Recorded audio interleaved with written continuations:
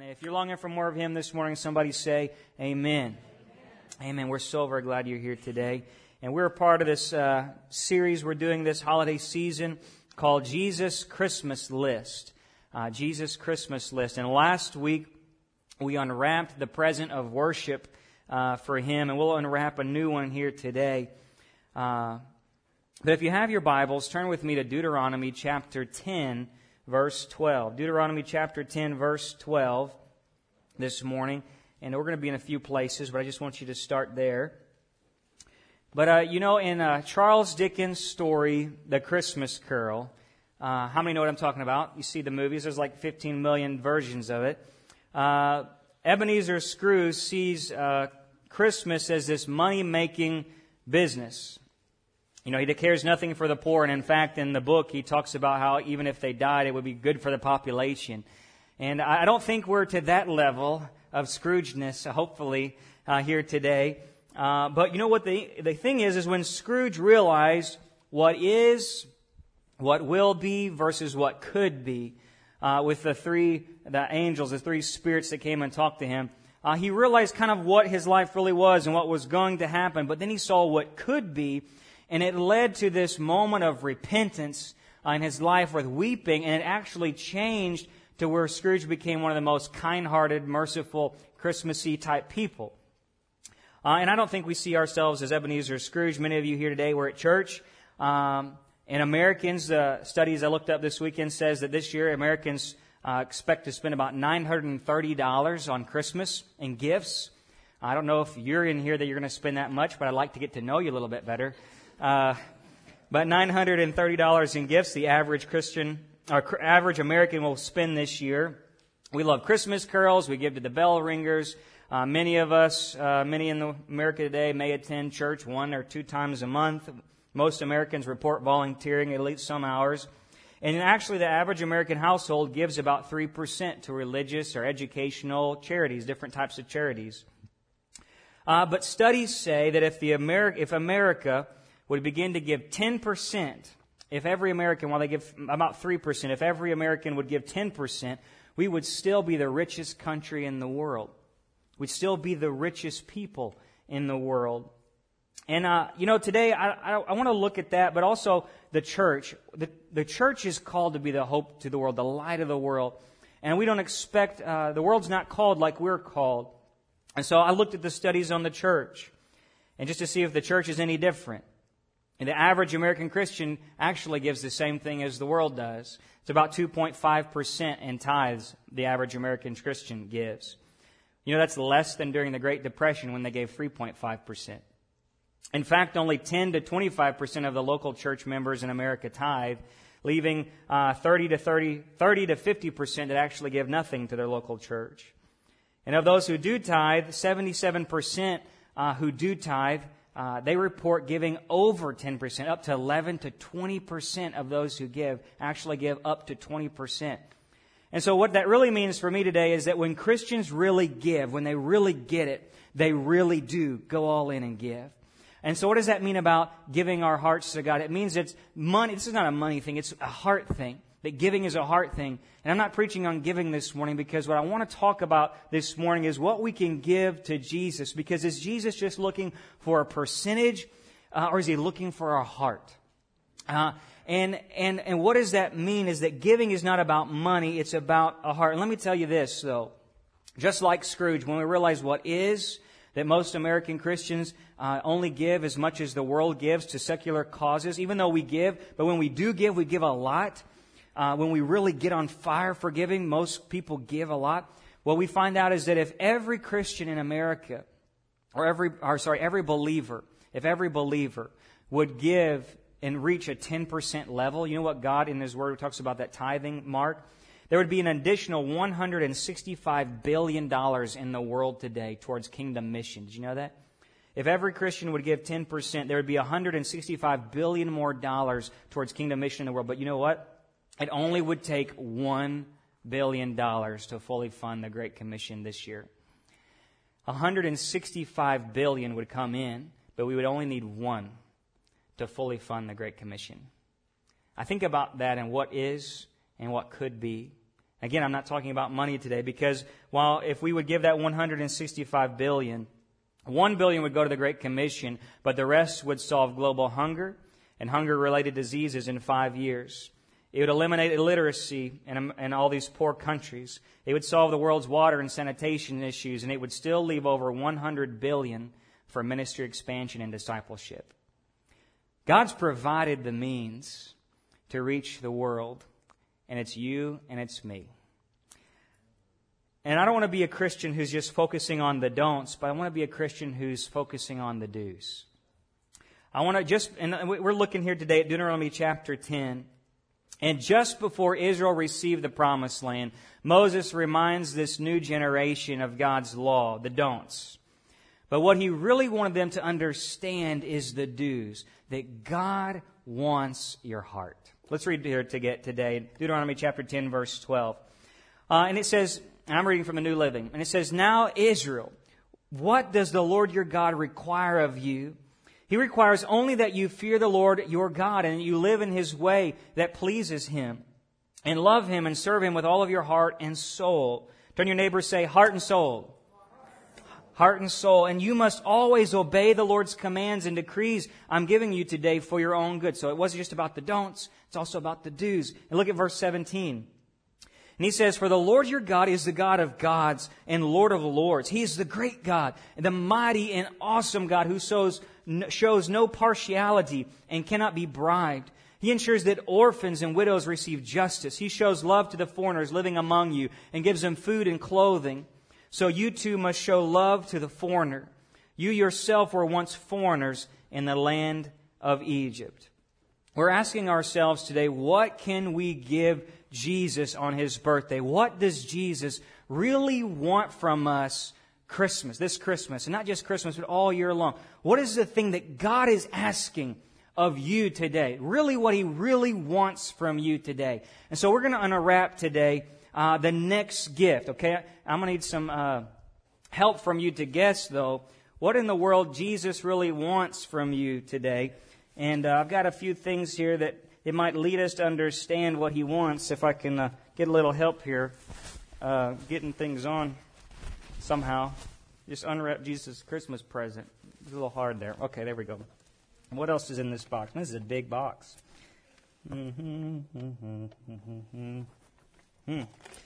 Okay.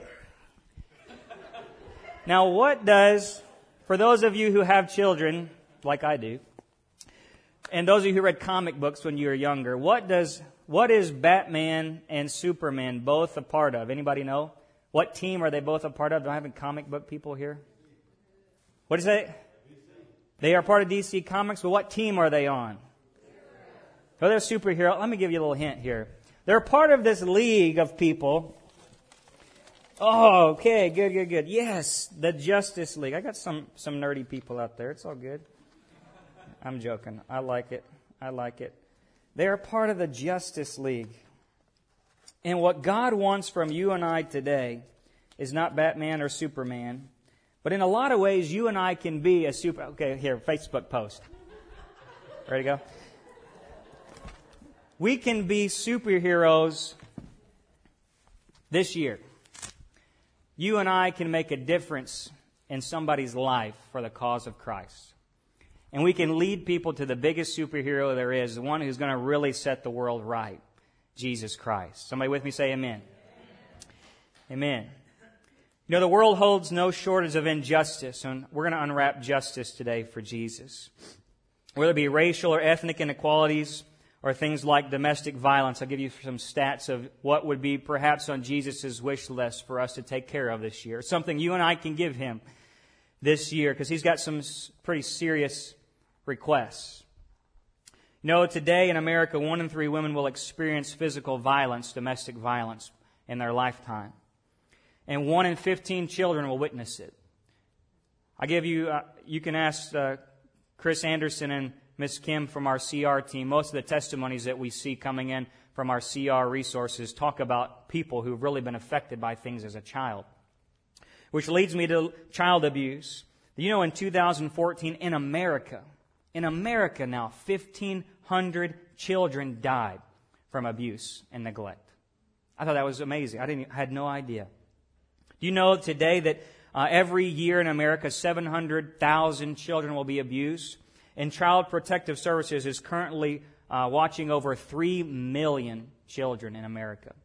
3 million children in America. This year, 2 to 4 million victims crossed borders worldwide and were forced into labor and commercialized sex trade.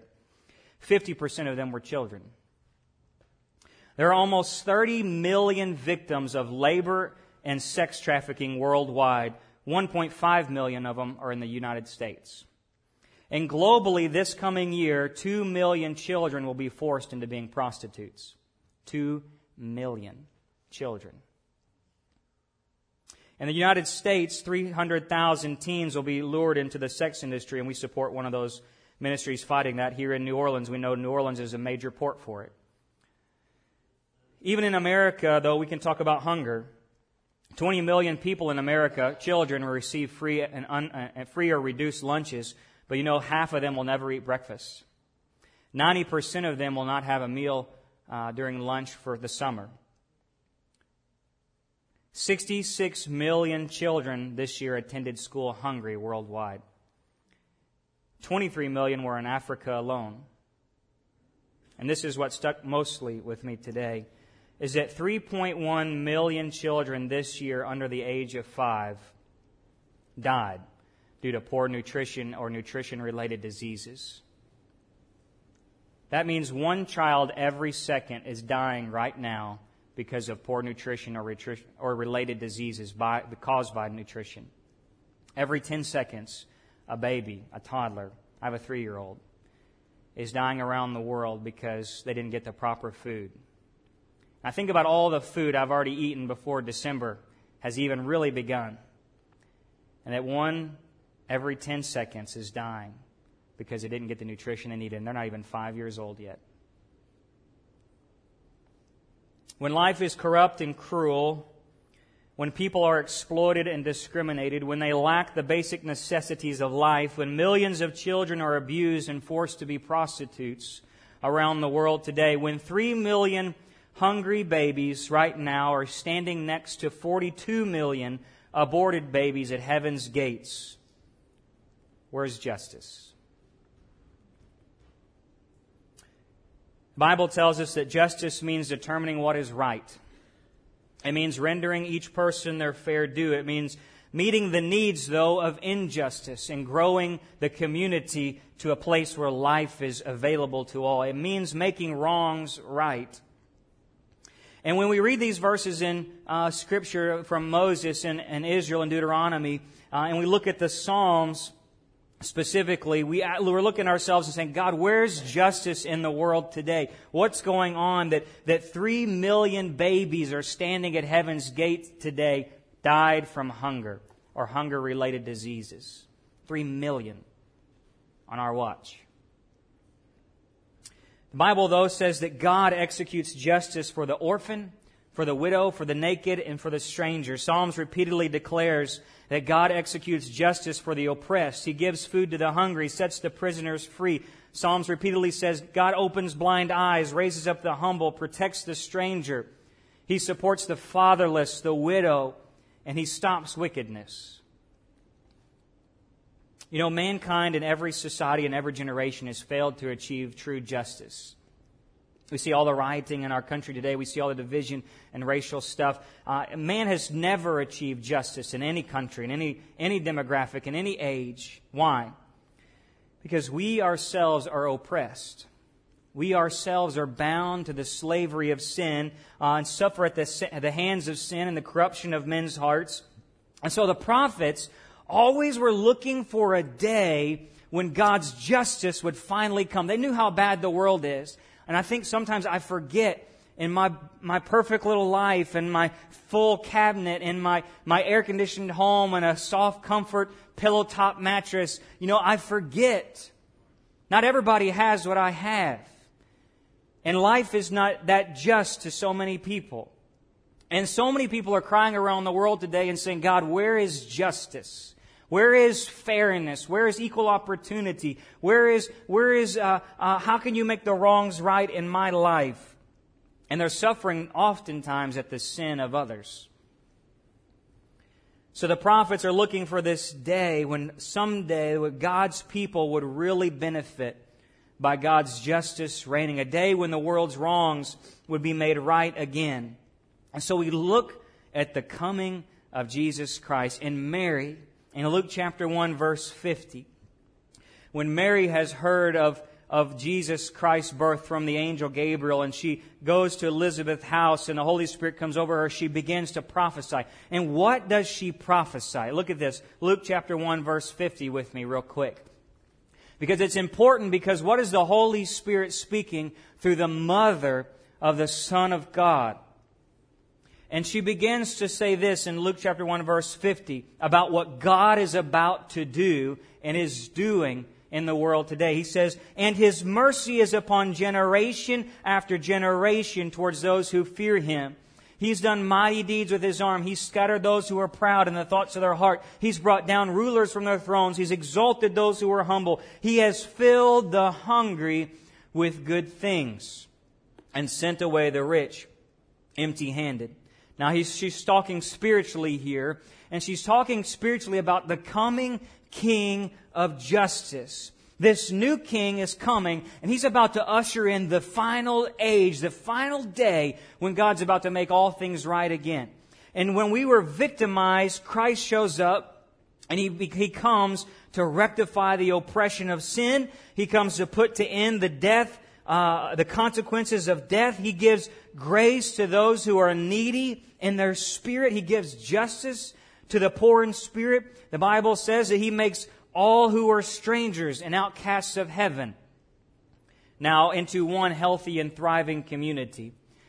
Jesus Christ's coming to this world today was to give us justice.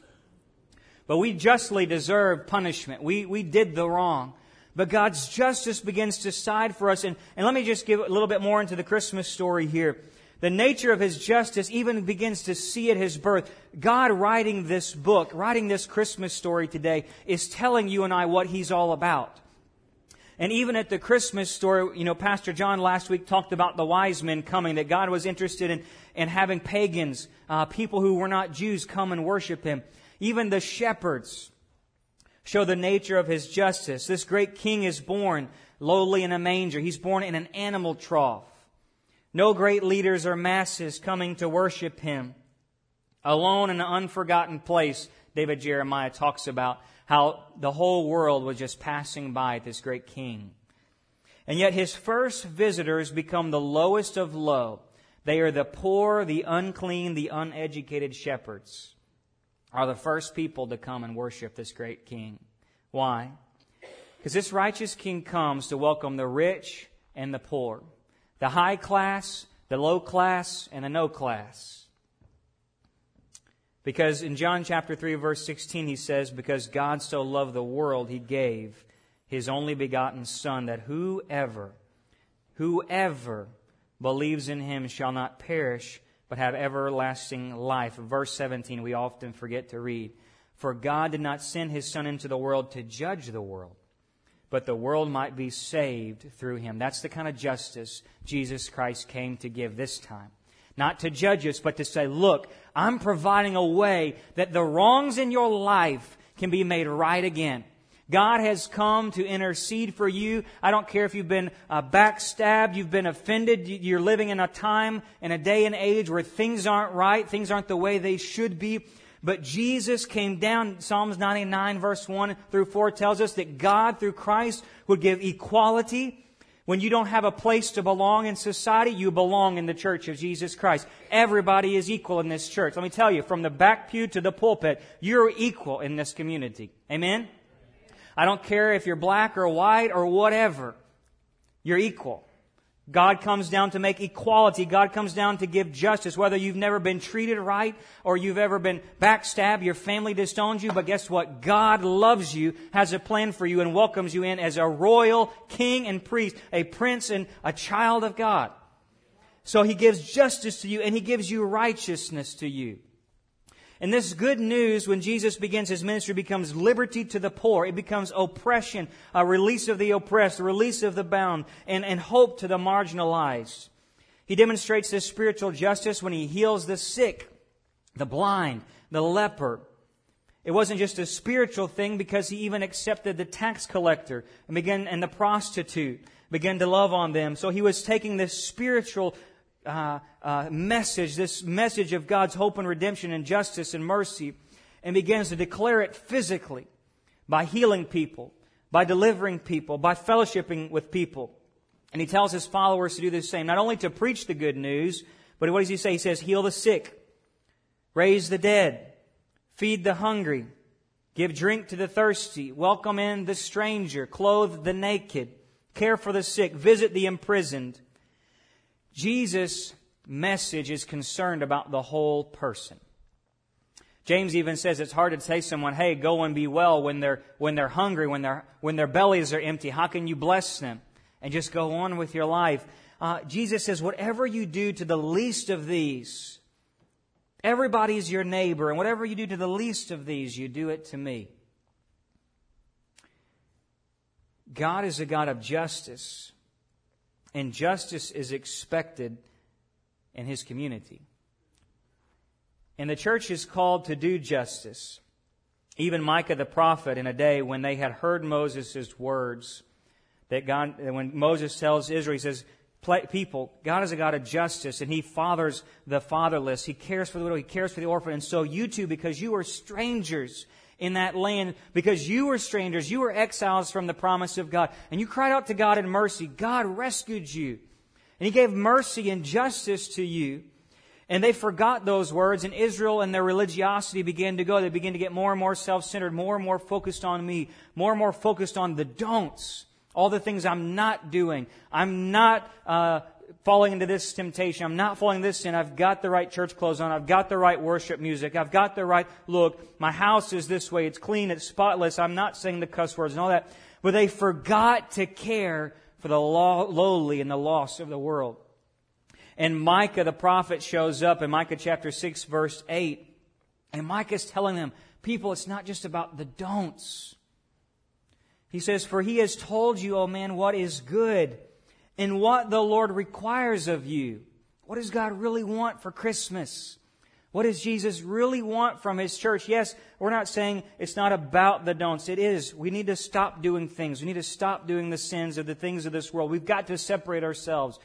But it's so much more. He says, but what does the Lord require of you? But to do justice, to love kindness, or some translations say mercy, and to walk humbly with your God. That's a lot of action words right there. Do justice, love mercy, walk humbly. I think the problem becomes, in my life, just thinking about me personally, we begin to figure out, okay, God, you're God of justice, but how does my justice work with your justice? What's my role, God, in giving justice? Because isn't justice really about the rights and the wrongs? Isn't justice really about who deserves the helping hand? And we think things like this. Well, do they deserve my help? Well, if they would just get their act together, their life would be a lot better. Anybody ever said that before? I have, often. If y'all would just stop being, it would feel a lot better for you. I can't continue to help you if you keep doing this and we do that. That's part of this thing that we're struggling with. So that's why they're in the mess they're in. Maybe they're getting what's coming to them. Well, I've helped them before, but they just, or I don't even know how I can really help. That's so far beyond, they're just helpless and hopeless, Maybe you got a family member like that you're going to see at Christmas. I don't know. But do they deserve my help? I think sometimes we worry about helping people because we think it might enable them in their sin, or it might condone their sin and approve of it. But what message will we be sending? We begin to think, what message will this send if I do this? Do I really even need to help them? Do they really need help? Today, if you want to unwrap Jesus a Christmas present, doing justice as God's people is not about determining right or wrong. It's about demonstrating the justice brought forth in the birth of Jesus Christ. It's not necessarily about me determining what's right or wrong in a person's life. It's me about demonstrating the justice and the mercy that Jesus Christ is offering that person. I'll give you a little story. I don't want to go too long today. I debated whether or not to give it. A few years ago, a man, I had a voicemail on my phone. And it was a man crying, just looking for answers. You don't get those very often as a pastor, so I responded and called this person back, and they met me at my office and began to talk about their life. And their life was full of problems. I mean, problems like few I've ever heard have problems. They were abused sexually, physically. This man was lost into drugs as a young person. His mom was murdered as a prostitute. His grandfather raised them religious and beat them. And you could begin to hear this story, and he begins to tell me, I'm a homosexual. I struggle with, I'm that. That's who I am. He's a DJ, and I took this man out to a nice restaurant. I began to talk to him over lunch. And I began to hear his story. And my heart began to break for him and for his life. And even when we were done eating, we went out to the parking lot. We just sat on the ground right in front of my car on the concrete and just began to talk about life. And just began to tell him the hope of Jesus Christ and what Jesus Christ offered. And we went even back to the church, and he began to ask me, well, I've heard all this about what the Bible says about homosexuality. And we began to have this long conversation about what Scripture says. And I told him very plainly, this is what Scripture says. We read Romans 1, and we began to talk. And he was very open to it and understood. Yeah, okay, I see that. I see you. Yeah, there's no arguing with this. That's what it says. But more than anything, over the next several months and years, I would begin to help him pay his light bill, help him get on his feet. He was homeless. Years later, he and I have developed a great friendship as he is still on his journey to find out who he really is in Jesus Christ. He knows God loves him. He knows God has a way for him. And he's trying to find himself in Christ and give all of his being over to Him. And I love that man. I have nothing in common with him almost whatsoever, other than life is hard and life is painful. And this world is unjust, but there is a King up in heaven who so loved him and you and me that He is willing to come down and make all the wrongs right again. Amen. And so you and I today can declare justice to a world. I don't have to tell this man, fix your life and I'll help you. Or you don't deserve my help, or I don't understand, or just preach at him. I can demonstrate the love of God and say, God has a plan for your life. God loves you. I can help you any way I can. Let me show you the mercy and kindness that God gave to me. Because I was once lost and dying without sin, without a hope, separated from the plan of God. But God reached down from heaven and brought justice and mercy into my life. It's not about me determining in someone's life what's right or wrong. It's about me demonstrating the justice that's brought forth in the coming of the Lord Jesus Christ. And my role in justice is really to love kindness and walk humbly with our God. Because you see, there's a two-part thing to this justice. I'm going to flip this sign around here. Because while one side reads justice, the real way that you and I can demonstrate the justice of God today is to love mercy. Love kindness, love mercy. Moses told them, you're outcasts. In verse 19, he said, you are outcasts, but you experience the mercy and justice of God, so you too must show love.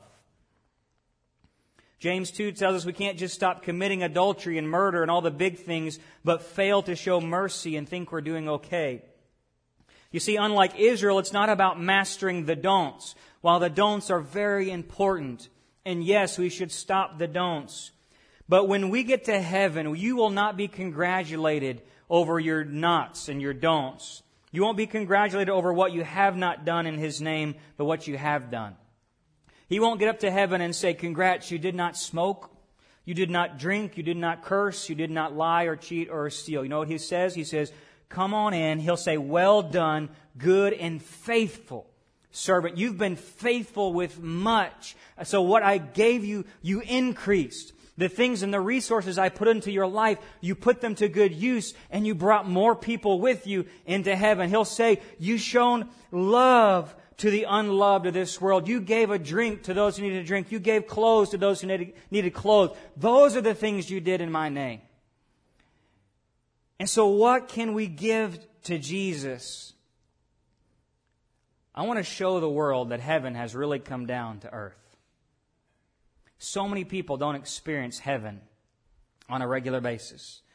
You and I, we live in a blessed country. We get to go to a blessed church. We get to experience the Word of God every day. Many of us have wonderful lives compared to most people in the world today. But I want to show people who haven't experienced heaven that heaven has really come down. That Jesus Christ, the Son of God, brought heaven to earth. And so how can we give gifts to Jesus this Christmas? Let me give you some real plain examples that I just felt led to share. There are some questions I want us to ask ourselves that would ask us to look around where we are. And the first one is to ask ourselves, who is hurting? Who is hurting around you? I want to challenge us, church, even in our Bible Belt that we live in central Louisiana. Be alert. Look for the woman who's being abused. Look for the child who's being abused. They're here. They are here. Support causes for the sexually exploited. You can support ministries like our local recovery program, Celebrate Recovery. You can volunteer. You can support things like Unashamed Love in New Orleans. Even in Alexandria, there's ministries. We ask who is hurting, then we ask who is lacking. We need to be able to loan freely to those who are in need and who are willing to work. To support those, not just give a handout, but to be willing to go with them and walk with them, to learn how to manage their finances, learn how to think right and act right, learn how to plan their finances well, to actually not just say, here's a few dollars, but actually say, how can I help you get a car when you have no car and way to get to work? How can I help you get your GED when you don't have a GED and there's no hope for you getting further in your life and blessing your family? How can I help you really get a part of healthy thinking and healthy living? In the coming years, you're going to see our church begin to move forward into this and to grow benevolence ministries. It's not just going to begin to giving handouts to the poor, but to actually begin to work with them and pull people from our church alongside with them and say, let me help you plan your finances. Let me help you learn how to get a job, learn how to write a resume, learn how to do these things, that you can live blessed. That you can get to that place in your life of sustainable, self-sufficient living. It involves us taking time with people and loving on them and inviting them over to dinner and walking with them through their lack. We can sponsor the poor in our local community. We can sponsor foreign children. You can volunteer at an after-school program to a child who doesn't have a parent who's willing to do homework with them. But that doesn't look like church. No, it doesn't. But it is more like church than you know. Church is not about coming and singing some songs. It's about being the people of God, declaring justice, that Jesus Christ has come. He so loved the world, He was willing to die for them. We can do things. I want our church to look different. Does that make sense? I want us to look like a people who are affecting change in our community. So it means asking who's hurting, who's lacking, who's lonely. We need to be teaching our kids to stand up to those to stand up for those who are being bullied. We need to teach our children to befriend those who are picked last, to sit with those that no one else sits with, to turn the other cheek, to pick up and mentor those kids. We can pick up those kids whose parents won't take them to church. We can love on the elderly and the disabled in the nursing homes or at homebound that have no family to care for them. We can encourage the incarcerated. We can fellowship, as we often do, with black and white, homosexual, Muslim, immigrant, legal or illegal. We should fellowship with and stick up for and care for. I don't care what the policies of this country are. I'm concerned about the policies of Jesus Christ. Some of my best friends are in that category. We want to care and show the world the justice of God, whether you're rich or poor. And then we want to ask ourselves who's dying. And that may mean calling and visiting the sick, which is not very common in the world of fast-paced busyness today. Used to, in a slower society, we'd call and we'd visit, we'd show up at hospitals, that we'd continue to do that and care for one another who are sick, that we would donate to those that are fighting in cancer. But ultimately, it means to preach life to the spiritually dead in every way we can. You know, that means it's practical things like showing Jesus to your kids at bedtime. You know how many kids today do not get a bedtime story? Many children today are being raised without an awareness of who even Noah or Daniel and the lion's den are. Volunteering in our kids' ministry. It also means preaching Jesus to your kids' friends when they come over, to your coworkers, to your neighbors. It means volunteering in our kids and youth ministries for the next generation. It means supporting missionaries around the world who go places we'll never go. And yes, it does mean tithing to our local church. Because the mission of God is about people. And loving our neighbor means not just loving their soul, but loving the whole person. Just like Jesus, when He preached and fed the souls of the 5,000, He also fed their hungry bellies. And it might seem overwhelming today. Pastor Heath, how can I affect change? How can I just bring justice to where you are? The people you encounter with. Do justice, love mercy, and walk humbly with our God. And remember this verse in Ephesians chapter 2, verse 12. The Apostle Paul says it this way.